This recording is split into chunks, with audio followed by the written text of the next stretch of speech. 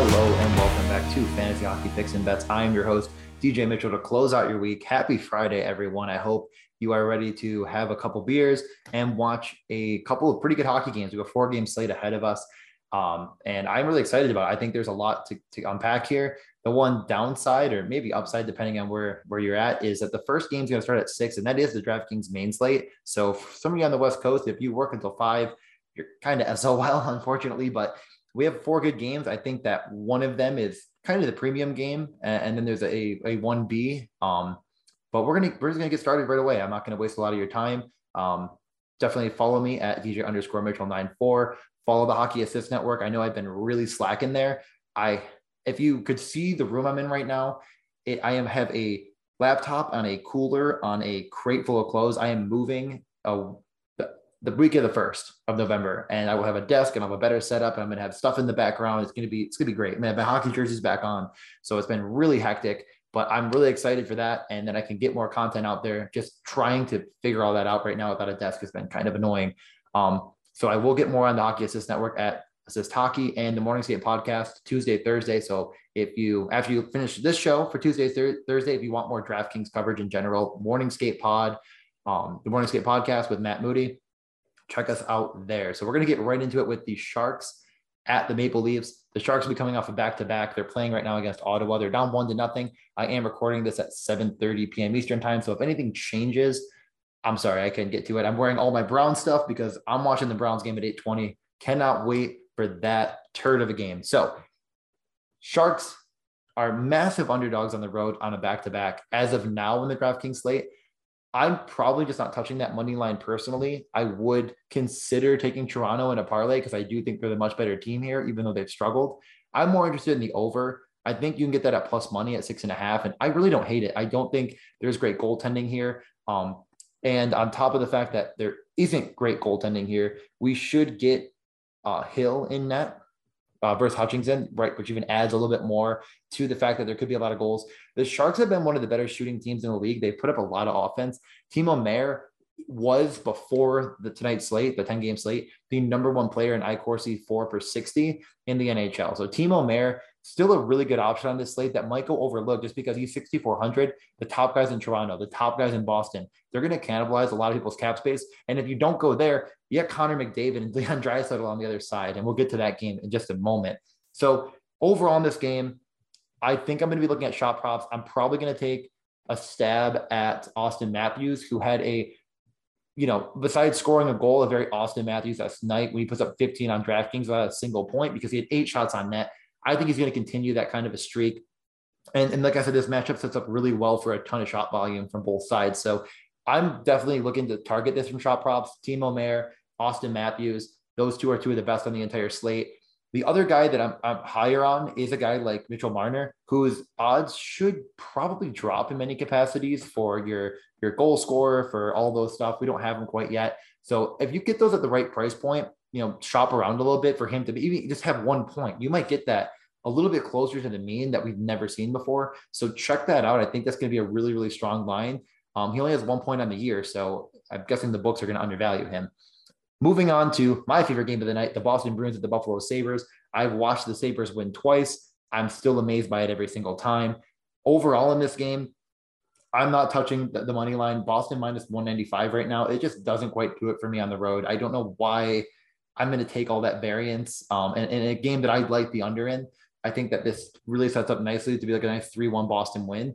If I was going to bet anything, it'd be that. Just take the score at 3-1, thinking that Boston 1 absolutely manhandles the Sabres. I kind of assume it'll be the Bjork line. It's my prediction. The Bjork line handled most of the heavy lifting against Vancouver. So I think that the Bjork, Rustalainen, Kajula line is the one they want to try to shut down the opposing team. And I mean, honestly, I think that they're not the worst at doing it considering the results so far. So I do think Boston 1 will still get a lot of shot volume and still have a lot of success, but I don't think this game sets up to be overly rewarding in many capacities. I think that I'm considering Boston 1 in DraftKings, but I'm not going to prioritize it over Austin Matthews, over Mitchell Marner, just because the prices are so astronomical. 7,700 for Pastrnak, 7,400 for Marchand. I think it's going to be really, really popular. The one player that I do really still love is Charlie McAvoy. He didn't have a shot on goal in the last game. He had 2 assists, 3 blocks. I think he's a guy that is going to have a ton of opportunity for double bonus on the year. If you're playing Boston, I would be really hard pressed not to get him in your lineup because he's just too cheap at 5,700 in my opinion. And as far as props are concerned, I think the Victor Olofsson one is one that I was really, really, really high on. He did get there. You can thank a double major to, oh God, I'm not going to try to remember off the top of my head, but Vancouver took a double minor and Olofsson had 3 shots on that power play. So he is the trigger guy in the power play. So with power plays being up on the season and Olofsson just clearly being the guy they want to shoot, it's not the thinnest in the world, depending on the odds you get for it. But other than that, I'm not prioritizing really anyone on the Sabres. And I think for good reason. There's really no point in trying to jam in some cheap guys that I just don't think are going to get there. Other than that, I think if you're getting crazy in DraftKings and you have 0 Boston playing the starter in Buffalo, either Anderson or Tokarski, they've gone back and forth, but then they've both been great. I think is something that is worth trying again, but I'm probably not going to do it myself. A little too thin for my blood. So moving over to the third game, we have the Los Angeles Kings at the Dallas Stars. Now, I honestly think this game is going to be a little a bit undervalued. The Kings have looked pretty good to start the season. That top line with Kopitar, Brown, and Arvidsson's been world beating. They are plus 130 on the road against the Stars. I'm not going to do it. I'm probably more interested in the Dallas side because I do think they're the better team here. But what I find interesting is the Lions in Dallas, who they're going to be putting out there, and what ways you could kind of strategize to get some value on this DraftKings slate. And I think through Dallas, I think overall in this game, the over-under is an absolute coin flip because I do think there'll be a little more pace than people think. It really comes down to goaltending, but I think the goaltending's fine on either side. I lean Dallas at minus 150. I think that's something worth taking, but I also kind of like the idea of just going with like a 0 goal first period type of prop or something like that. I think these two teams come up slow off the gate, but could end up getting there. So something like that might be in order here. But I do think that this game is really at the 5.5. That isn't have Boston won. I think this game's going to go really overlooked on DraftKings. It is, I guess, my main takeaway from this game. So the Dallas Lions in practice were Kiviranta with Seguin and freaking Glendening, which is, I don't know if it seems like that's a placeholder for a guy like Robertson, but he's not probably going to play. He didn't practice. So we're assuming Jason Robertson's out. Line 2 was Pettersson with Hintz and Radulov. Line 3 was Tanner Kiro with Ben and Gurianov.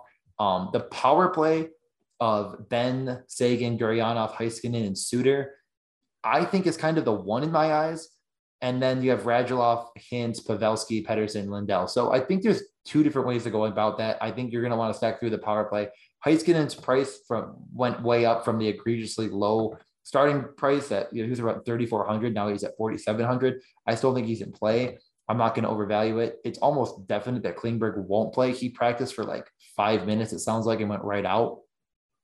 A guy like Ryan Suter has never been a big shot volume guy. He had a 4-shot game in there, but I'm not really prioritizing it myself. So I don't think I want to go defense here on either side, but I could see a lot of value in these wingers on Dallas because the most expensive one is a whopping 4K. So that's really where you're going to get your value. Pavelski, Gurianov. I think you can either talk yourself into a higher rate shooter in Gurianov with less minutes, or you can take maybe the safer play in Pavelski at a lower price where the minutes have been there, but the shot volume hasn't.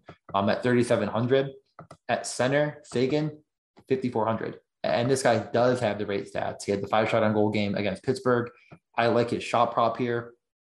I think that you're going to have to go with either him or Hintz if you're playing guys like McDavid and Bergeron, et cetera. But there's just so much value in Dallas on DraftKings that I think could still somehow go overlooked. I mean, we'll see. I mean, it's a 4-game slate. Like nothing's really going to be overlooked. People will find ways to get it in there, but they are just so freaking cheap. On the LA side, I mean, we have seen a Anze Kopitar season like no other. Going into tonight, he was tied with McDavid in points after that 5-pointer to start the year. He's been shooting a ton. Not the same Anze Kopitar. Not your couple years ago Anze Kopitar that when you saw the 1.5 shot prop line, we're like, did we take that? Probably not. But he's 79 freaking hundred. So you can X him right out. I'm just not taking that kind of a guy in DraftKings. I'm not taking any of those shot props. I'd rather just try something else. And if you're going to do maybe anything, fade that top line, look at line 2, maybe in like a super contrarian take. A guy like Adrian Kempe has had rate shots for his whole career, better than Kopitar as of late. He's on the second power play, hurts his upside, but he is 3,200. I don't know. I mean, that seems like a guy. He already has had a 5-shot on goal game this season, like a really good punt to get those top price guys in. I don't think we're going to see a lot of props in this game that I like, other than maybe Sagan. Like I said, I do think that one could be decently sharp. So that's probably where I'm leaning. I think if you don't play that Dallas cheapness, that if Cal Peterson starts, that's probably where you're going to want to go in net. 7,400, good goalie in his own right, and should see decent shot volume.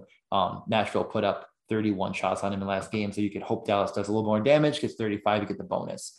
The final game of the night, we have Edmonton on a back-to-back against the injury-ridden Vegas Golden Knights. So, man, I think we might see Stuart Skinner in net for Edmonton, and that might be why it's a 6.5 over/under right now. I think this one has a little bit more of your potential to go under on that, with Vegas not having their offensive weapons. They kind of slowed pace. Actually, since I've started this, it already moved down to a 6. Congratulations. So it's probably gonna be more like a 6 over/under. That's where I would assume it would be at. So at 6 over/under, I don't like it as much. Find it at 6.5. I take that under all day. I think 6 goals is about right, or less. I like the Edmonton side at plus 100. Right now it's plus 110. Pretty much a pick 'em here. I know it's on the road. I know it's Vegas, but Vegas looks pretty abysmal without all their guys in. At this point, I looked into as much as I could find. It doesn't look like Pacioretty is going to be out. Pacioretty is definitely out. It doesn't look like Stone is going to be back. I have no idea. Basically, if you didn't see it, it was a really, really awkward injury. It looked like something that could be really, really bad. He doesn't require surgery, they're saying, and they've been very vague about what's going to happen there. I'm expecting both of them to be out. That set up for some very weird lines against St. Louis. And I just want to pull up actually what they did just to make sure they made a couple little changes. But I think if you're taking Vegas against the back-to-back Oilers, not the worst take in the world, it's probably just the Carlson, Marchessault, Riley Smith line. They correlate super well with Pietrangelo or Theodore. Both of them played on the same power play with them, and they kind of use that unit as their one and only, which is very rare for them. The second unit just didn't quite get the run, but the second unit does have some value. I don't really think I'm going to talk myself into it, though. I think, if you decide, I'm taking Vegas, Marchessault's 4,600, Smith 3,800, I'm going to get all that upside because they're going to get 20 minutes and power play 1. It's probably a good thing if you're taking like a Boston 1 and maybe like an Austin Matthews. Like that lineup might make sense to me. On the Edmonton side, we had different lines go last night when you're listening to this.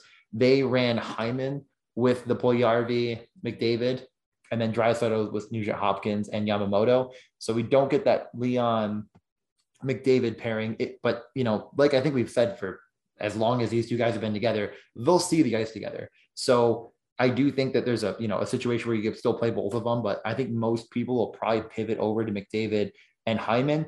Hyman doesn't, he doesn't really look like he's on the first unit, but he is the first guy over the boards. They kind of keep most of those guys out there. Hyman fills in. And Hyman at 4,800 is another great value on this slate.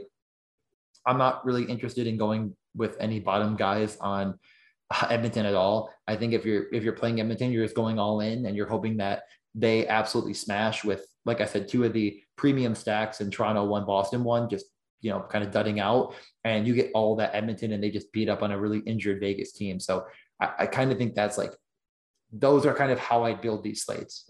Think about it that way. If Edmonton 1 is the best stack of the night, and Boston 1 is, I think they will be a little bit higher owned than them, then that's how you fit that lineup together.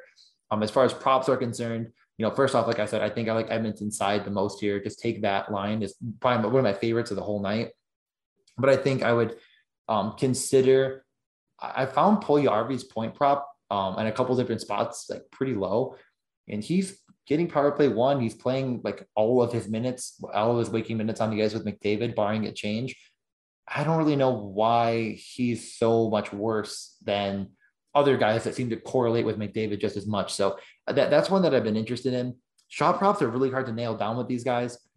Finding Draisaitl has been a struggle for me. I seemingly can't find it anywhere. If it's at 2.5, I take it. If it's at 3.5, I probably fade it. Just not really worth it without McDavid on the ice with him. Although you could think of it the other way as him being a better shot generator, but I think that, honestly, I think that Nugent Hopkins eats just as many shots as McDavid might. It's given each slate being a little bit different. So that, as far as props are concerned, I really got to wait till tomorrow. I'll keep tweeting them out. I've been consistently going 4 for 5, 3 for 4. It feels like every night. So hopefully we have another great night. We hit them all. We take it all to the bank. I know a lot of people have been sharing their screen grabs. Everyone's winning money. I'm winning some money. We're all having a good time. So let's keep up the good vibes. So definitely send them to me, tweet at me. I got a long drive tomorrow, so I might not be quite as active actually, but we'll do our very best. So thank you for listening again.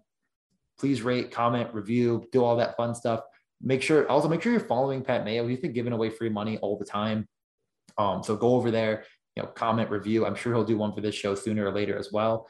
And just have a good slate and enjoy Friday night. If you're a drinker, have one beer for me. See ya.